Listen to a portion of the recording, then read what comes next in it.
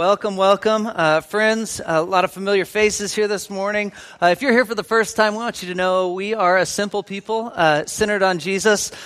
We believe that community centered on Jesus has huge potential for the greater community, for our city, for the people around us, for friends and family. We believe that Jesus has transformational opportunity and blessing for us and for this community. So I want to thank you for joining us this morning. We are excited about summer, the activity coming up. We're giving our branches a little bit of a break and a rest. We'll do some refocusing and relaunching in the fall. Excited for that. Over the course of the summer, we're excited for some increased just church-wide activity. We'll have barbecues and pool parties, and we'll be serving at Second Harvest and helping build homes with Habitat for Humanity. We'll be doing a number of things over the course of the summer. And one of the reasons for the increased activity is just a realization that many of us have summer plans. We'll be traveling. We'll be here some and not at other times. I want you to know when you're around, when you're available, join us, worship with us. When you're on vacation or have other things going on, don't you feel guilty? You do your family stuff and you find blessing, make memories as a family together. We love that. But we're excited for the summer and the things we have coming up here in this season. This morning we're going to be in Luke chapter 14, and we've been studying through the Gospel of Luke and exploring who is this man Jesus and what does it mean to follow him. Jesus has radical teachings. Jesus healed people. Jesus was opposed by many of the religious leaders of the day. It's a fascinating story as we look at the life of this man, Jesus, who lived a couple thousand years ago. And we're in Luke chapter 14 today, and the story that we'll be reading today is quite cultural in nature. It's going to be about a banquet. And the precursor to the story that we'll be in was a story of Jesus sitting down at this banquet. And in the first century, a banquet was a big event. A high person in Jewish culture, a wealthy person, a landowner, the Pharisees or Sadducees, the religious and governmental rulers of the day, they would host banquets. And if you got invited to a banquet, man, was that an invitation. Right? So Jesus sits down at this banquet, and he had watched how the people that thought a lot of themselves sat at the high end of the table because there were places of honor in their culture and at their tables, and there was the lower places, right? And so you would walk into a room at a banquet, and you would have to pick where you sat. There might be some seats at the top reserved by the host of the banquet, but you would pick where you would sit. And there was a little bit of a gamble involved in this process because if I sat too high at the table and someone more important, a friend of the host, came in, well, then I could be kicked out of my seat and end up down at the bottom of the table.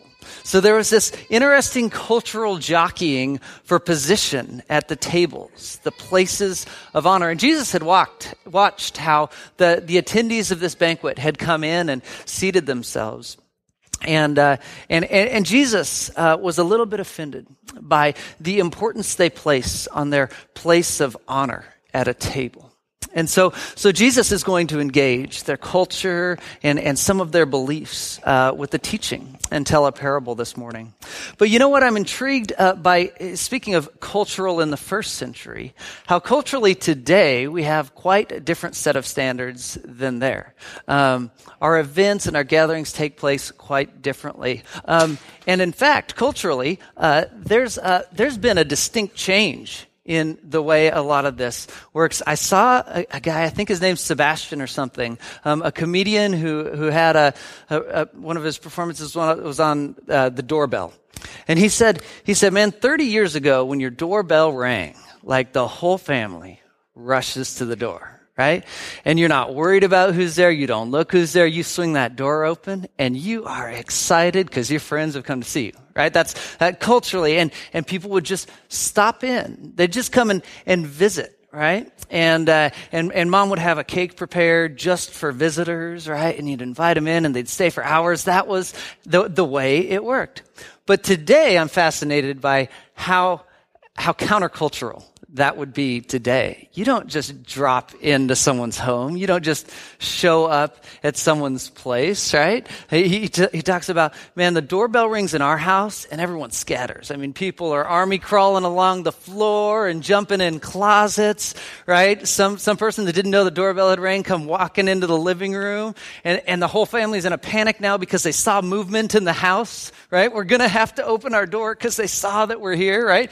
Culturally, we don't just drop in. So in the first century, they had a very different set of standards. They would invite people to these banquets. The honored people would come and they would attend these. Let's look in Luke chapter 14 as we begin. Luke 14, and we're in verse 15. When one of those at the table with him heard this, he said to Jesus, "Blessed is the man who will eat at the feast in the kingdom of God." Okay, so remember, Jesus has just talked to them about the way they position themselves at their table. He said, be careful thinking too much of yourself, because someone else will come into this gathering and you'll be bumped to the very bottom of the table, and then you'll be humiliated, right? And so someone, in response to Jesus' assessment of their placing priorities, one of the men at the table says, "Blessed is the man who will eat at the feast in the kingdom of God." Now, I don't know if this man said this in agreement or in support of Jesus, or sarcastically. It's very possible that it's one of the religious leaders who is always trying to trap Jesus in his words, who's saying, "Oh, wouldn't it be great to eat at your table where there's no seats of honor," right? Or maybe he's honestly saying, wouldn't it be good to eat in the kingdom of God? At any rate, a man acknowledges, a man presents this idea, blessed is the man who will eat at the feast in the kingdom of God. So Jesus replied to the man with a parable, a story with a meaning behind it for the first century audience, and we'll explore for us today. A certain man was preparing a great banquet, and he invited many guests. At the time of the banquet, he sent his servants to tell those who had been invited, "Come, for everything is now ready." But they all alike began to make excuses. The first said, "I've just bought a field and I must go to see it. Please excuse me." And another said, "I have just bought 5 yoke of oxen and I'm on my way to try them out. Please excuse me." Still another said, "I just got married, so I can't come." Now, in the first century, this would have been unheard of, absolutely ridiculous. That when invited to a prestigious event, that people would make excuses. Jesus identifies that they don't have any real other needs. They knew when the banquet was going to be. These aren't emergency things, but instead planned things that they had done, purchases they had made. And so to the first century hearers of this parable, they're saying, who would try to get out of a banquet, right? Who would try to not go to it? Who would make excuses to not attend a banquet? But Jesus has a profound truth in this parable. You see, he's telling a story of God, a story about God who has invited a people to a great banquet, a good God and a good host who invited a nation called Israel to be his partners in his world and global mission. He had invited Israel to partner with him to play a prestigious role within his kingdom, and he had invited them to be his partners in accomplishing his will. He had promised to Abram, the father of the Israelite nation, he had said, "I'll bless you, that you can be a blessing to all nations." And so often Israel forgot their role to be blessed, that they could be a blessing in the world. So Jesus is telling a parable directly about the Israelite people and the Pharisees that are criticizing him and contradicting him. He tells this parable of God who has thrown a great banquet. And at the time of the banquet, he sends his servant. Jesus speaks of himself there. So at first here, we're reading this in first century culture. What is Jesus trying to say to these people? And he speaks of the servant himself who has come to invite people. The kingdom of God has come. The kingdom of God is, in simple terms, the place where God is reigning. the place where God rules. And that has a earthly dimension and it has a heavenly dimension. It has a present context and it has a future context. The kingdom of God is where God rules. And in Jesus' message time and time again as he sends out his followers onto the mission field, going ahead to the cities, he says, announce that the kingdom of God has come near. The time has finally come, right? And in Jesus, he is ushering in the kingdom of God, a rule on this earth in which God reigns. And so Jesus speaks of himself, the servant who has come to say, the banquet is ready. The kingdom is here. Okay? And people start making excuses. He speaks of the Pharisees and the Sadducees who have totally abandoned God, who have spit upon figuratively the good invitation that God has given them in partnership. And he speaks of their excuses that they've made. You know, it's interesting, Jesus' priority on this banquet as we think of it in terms of what he was trying to tell his audience here. Notice he lists extremely important things. Their excuses have to do with having bought a field. Right? So major lifetime purchases, like the purchase of a lifetime, the field that will be passed on to my family and generations beyond. He says, but the kingdom, the banquet, is more important even than those major lifetime purchases, right? The homes that we live in and the cars that we drive. He says, no, the kingdom is bigger even than those major things in life. And he says, and your work, sure, you bought oxen and you want to try them out and get them out in your field, but he says, no, the kingdom is more important. Man, that's an excuse if that's what you're using to abandon God's invitation, right? And he says, well, I just got married, and that's a big one. You hate to criticize that, right? That's a pretty good excuse. And yet Jesus says, yet even in this, the kingdom comes first, right? The banquet is even a priority over the sanctity of those kinds of relationships. And so the parable continues in verse 21. Servant came back and he reported to his master, having gone out and said, this is again speaking of Jesus talking to the Israelite people, the kingdom has come, the time is now, but they've rejected him, right? They are in the process of rejecting him. And so the servant in the parable comes back and he reports to his master what had happened, the excuses that he'd heard. Then the owner of the house became angry and he ordered his servant, go out quickly into the streets and alleys of the town and bring in the poor, the crippled, the blind, and the lame. Sir, the servant said, what you've ordered has been done, but there's still room at this banquet. Then the master told his servant, go out to the roads and country, the lanes, and make them come in so that my house will be full. I tell you that not one of those men who were invited will get a taste of my banquet. So Jesus in this first century context, speaks of this servant coming back and saying to his master, they had excuses. They won't come.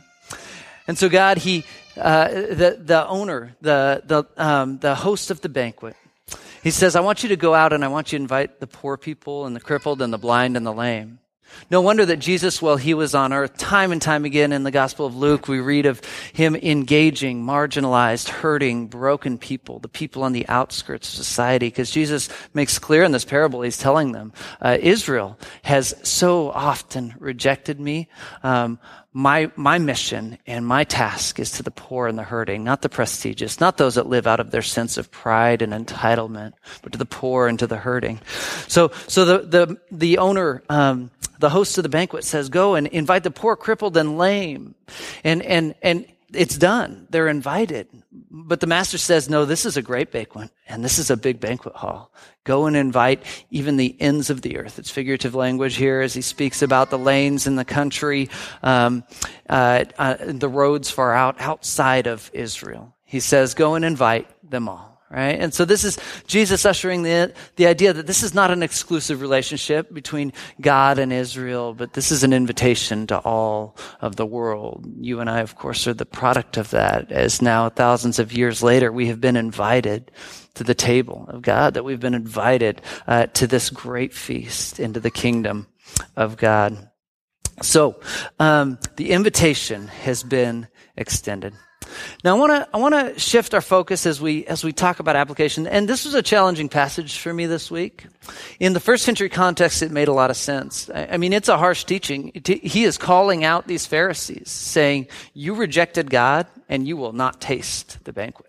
Right? It's a harsh teaching, and he's speaking to them about their rejection, about their people. He's saying that the lowest will be the last will be the first. Right? These poor people that were outside, the people from far away, they will be accepted, and you won't.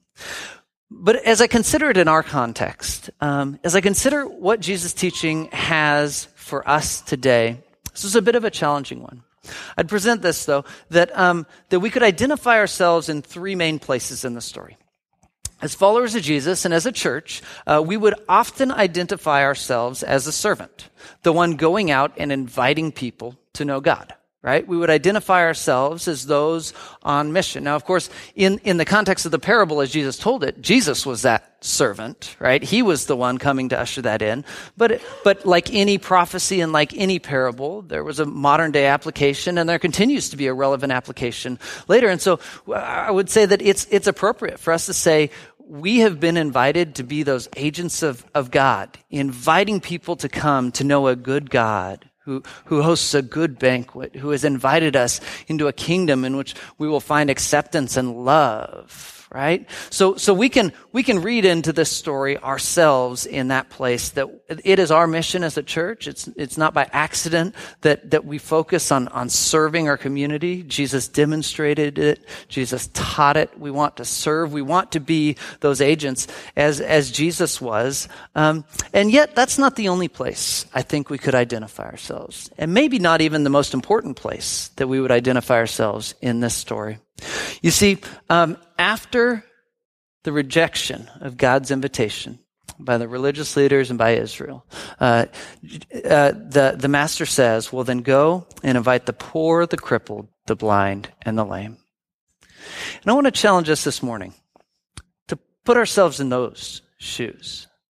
To rather than consider ourselves, like the Pharisees were doing in the banquet, the people of prestige, right? The primary invitees, to realize that, well, maybe in some respect, I'm that poor and broken person. Rather than me being the savior of the people around me by the good deeds that I do, I'm going to challenge us this morning to put ourselves in the shoes of those that needed and continue to need saving ourselves.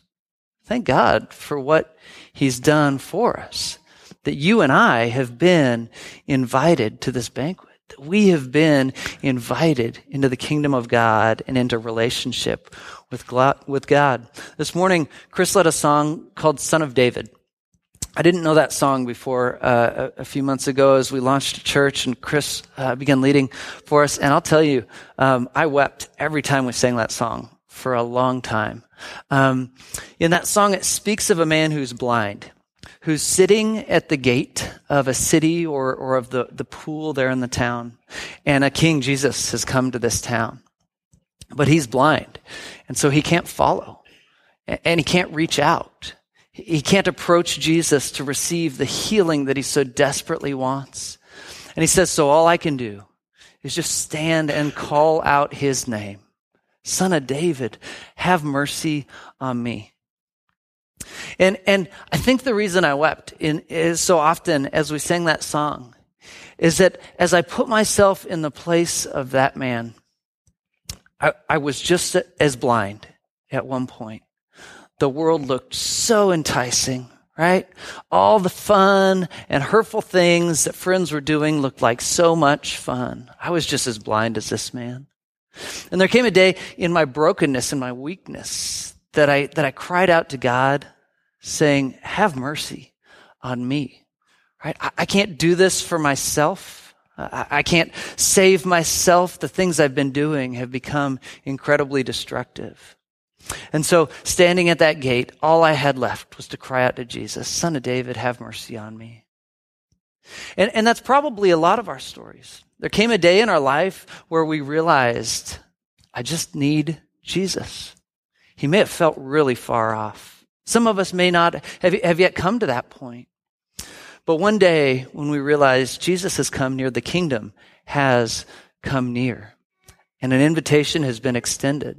When we realize that he can heal my blindness, that he can heal my sorrow, that he is good and loving and wants to bind up my wounds. He wants to invite me into a life of deeper purpose and meaning. He's inviting even me. You see, as we identify ourselves in this story as the blind and the weak and the poor, I think it puts us in a beautiful position and posture to know a good and loving master. There's nothing harder than to live out of our own entitlement, self-worth, and pride, and then to try to really acknowledge and love a good and high God, right? It's from these humble places that often that God shines the most beautifully. It's in our brokenness that God's work can be seen most beautifully. So I want to invite us today, because many of us, life is going well. We feel really blessed, and that's really good. That's a time to give thanks to God. And yet many of us, over the course of the previous week or the week to come, we've experienced a lot of hurt. Or we've experienced a lot of fear. We've experienced a lot of self-doubt. And I want to consider this morning that those are okay things to bring to God. In fact, the good God that loves us and has invited us, those are the things he wants us to bring to him, that he can be the source of our healing, that he can be the source of our strength. It says in this story that there were people, though, that made excuses as to why they wouldn't accept God's invitation. I think this is a third way that we could kind of identify ourselves from the story. It's no doubt that many of our friends who are not followers of Jesus, there's a lot of excuses out there as to why I wouldn't follow Jesus. They'll tell us Christians are hypocrites, and I don't want any part of it. I get that. There's a valid point right there, isn't it? But it's an excuse, right? And it's one that people use to say, I don't want it. Some have been hurt by the church, right? They've been hurt by Christian people or the church, and they've walked away because of it. Some people are content in life, don't sense a need for something more. There's lots of reasons we would not accept an invitation from God. There's lots of reasons people don't accept those invitations. I think it's even safe to say that some have never heard clearly articulated the invitation. It's wild to think that in Western society that there are people that have never been told, I want you to know God loves you. That there are people marginalized in our community that no Christian person, of which there's thousands and thousands of us in the Tri-Cities, has ever said, hey, I'd pick you up if you want to come to church with me this week. Like, there's people that haven't heard that invitation yet in their lives. But even we as Christians, I think, sometimes have excuses as to why we don't really fully accept God's invitation. I think the primary one in my life, and maybe for a lot of us, is just busyness. Life gets so hectic that the last thing on our mind is God and his kingdom, participating in that and being near to him. I mean, how often do I reflect on a day or a week in which I just have to say, God, I am sorry that I prioritized so many other things and didn't even spend a few moments with you in prayer, right? We have been invited to a good banquet. God is good and God is loving. As Jesus told this parable in the first century, he spoke of those that had excuses and said, God, I just don't want anything to do with it. Sometimes that's us. But we're here this morning. We're here to receive, right? We're here on some level to accept. There are those that are participating in God's mission, and we get to participate in inviting people, the hurting, the broken, the marginalized, saying, come, know that God is good and loving. And you will be elevated at this banquet, not put down like the banquet that Jesus was sitting in the context of this story. God will elevate you. God will lift you up, and you will be honored in this place.